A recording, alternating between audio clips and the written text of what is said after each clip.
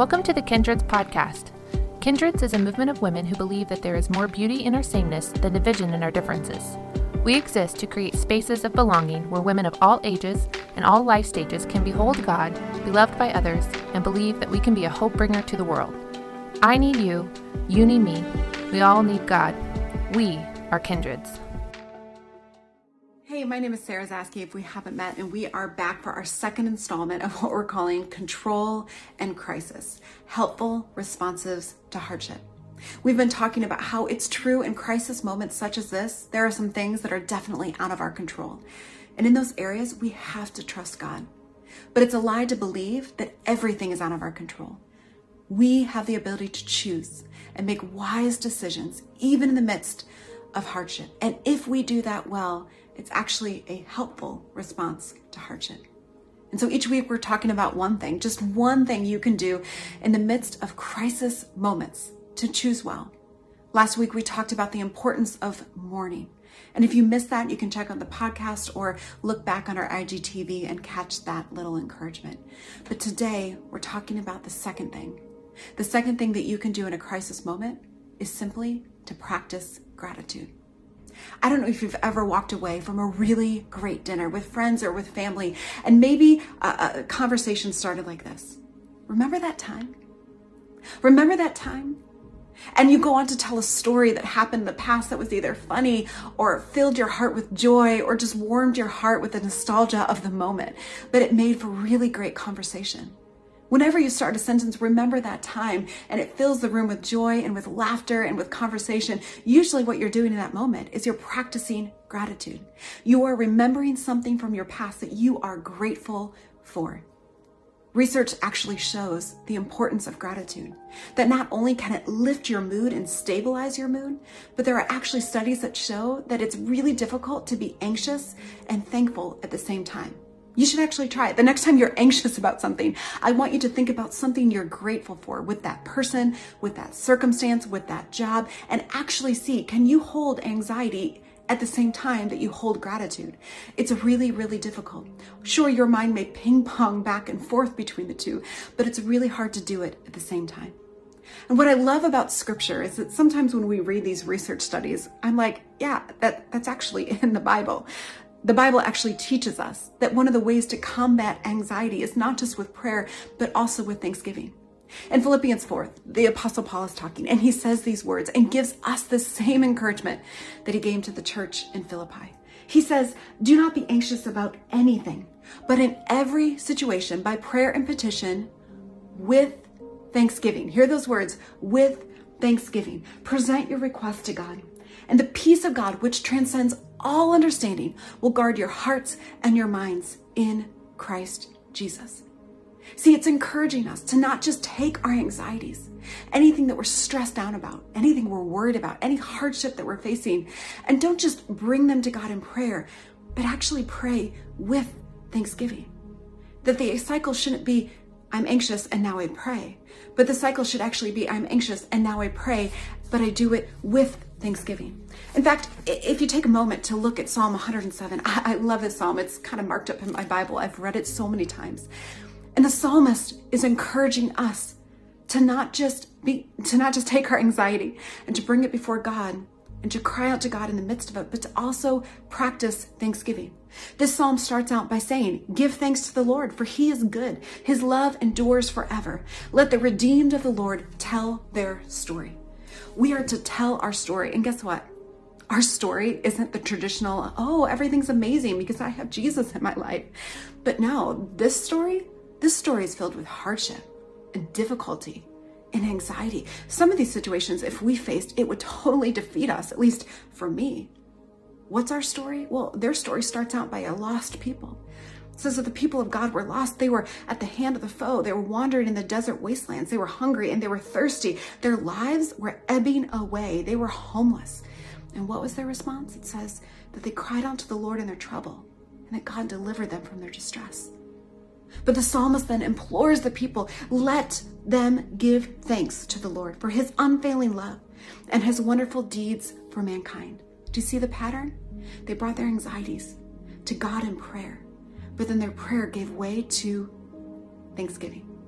The cycle repeats again. This time, it's not focusing on how they're lost. The story of the people of God, it says that now they're captive.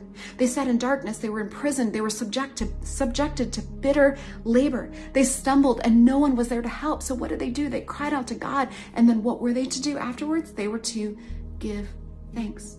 A third time in Psalm 107, the cycle repeats itself again. This time, they're sick. It says that they suffered affliction, that they drew near to death. What a scary place to be in. So what did they do? They cried out to God. And after they did, and after God saved them from their distress, what were they to do? They were to give thanks. A fourth time, they are faced with hardship and with anxiety. This time it says that in the midst of peril, their courage melted away. They were at their wits' end, scripture says. But what did they do? They cried out to God. And then what were they to do? With thanksgiving, they gave thanks. And this whole scripture, or this whole chapter, ends by them saying, "Let the one who is wise heed these things and ponder the loving deeds of the Lord." You can't ponder the loving deeds of the Lord and not do it with gratitude. You can't do it without thanksgiving. I love social media, and one of the reasons I haven't given it up is that it just captures so many beautiful memories. And I love the time hop feature where it pops up a photo or a post and it's like, on this day 6 years ago. And sometimes I look at those photos and I think, whew, on the other side, I know what was really happening in those photos. Like the photo of a sunset from August 12th, 2012. It's the day my mom died. That wasn't just a picture of the sunset. What was really going on that day is I was ugly crying behind the camera thinking that God had abandoned me. Or like the photo of my son playing one time. And I looked at the date and I know what was really happening is that day I was grieving a miscarriage and actually thinking to myself while I saw my son play, there should be another child there.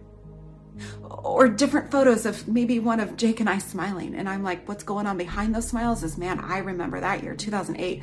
That was a tough year in our marriage. And in those moments, they serve as like little data points. And I can look back on those pictures and remember the bad and the hard. I can just sit there in all the anxiety of thinking, what if that returned? What if it happened again? Or I could look back on those data points with thanksgiving, with gratitude, and say, thank you, God, that even in that midst of grief, you were present with me. You saw me through a healing journey. Thank you, God, that even though I didn't have that blessing, you gave me other blessings in my life, and I now see your perfect plan at work 6 years later. Thank you, God, that even though that was a hard year of marriage, thank you, God, that everything wasn't perfect, because I can now use that as a moment to minister and to help other people. Because let's be honest, no marriage is perfect. And God has to see us through a lot of lows as well as a lot of highs. You have data points that you're accumulating in your life right now, and they tell a story. And you get to pick the story that you tell. You can focus on the anxiety and the difficulty and everything that is hard and feeling like God has rejected you in some of these really difficult moments. Or you can also hold that intention by seeing how God is also present with you in the midst of some of the hardest moments of your life. And it's okay to hold both intention, to say, this is a really tough moment. I am filled with worry. I am filled with fear. I feel anxious, and that's the truth. But the truth is also that there is a lot to be thankful for, that there's a lot to be grateful for, and to hold the two in tension, especially in times like these. We have to be able to focus on that which we are grateful for, the prayers that God has answered, the moments where he has drawn near. You can find at least one. You see, the truth is, I don't think that we are ungrateful people. I think that we are grateful people. I just think that we are forgetful people. I think we often forget the goodness of God in our lives. And when that happens, it causes us to forget the goodness of God in our present moment. I think that's why in the Old Testament we see people taking something as simple as a rock or a stone and actually using it to help them remember the goodness of God in their past. So when they walk through hard times in their future, they can be grateful and thankful that God will be with them even in this.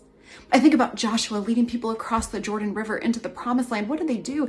They took 12 stones and they set them up so that the people of God would always remember God's faithfulness. Or Samuel, how he led the people towards repentance and then cried out to God on their behalf, and God showed up powerfully in the midst of battle and showed up for them in the moment. And what did he do? He took a stone and he said, "This is my Ebenezer." Ebenezer actually meaning stone of help. And he said, "Thus far, the Lord has helped us." Something as simple as a rock reminded him that thus far, God has helped us.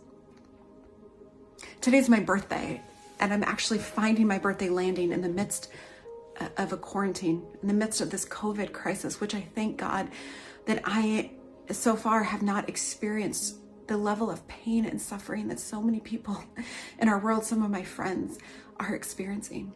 And I am on my knees just praying for them, praying for our world, praying for healing, praying that God would be present to us even in the midst of this pain.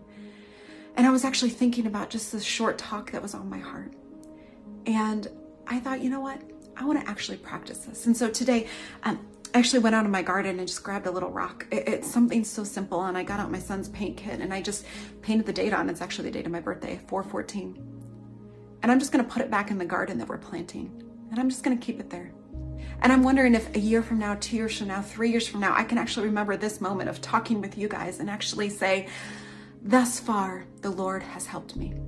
I don't know what I'm going to encounter in a year. I don't know what I'm going to encounter in the next decade. It could be hard. It could be easy. I don't know. But what I want to know is that I can remember with gratefulness the moments where God has been present with me. I want you to remember today with gratefulness the moments where God has been present for you, because there is no greater weapon you have against the anxiety of the present moment than choosing gratefulness from your past.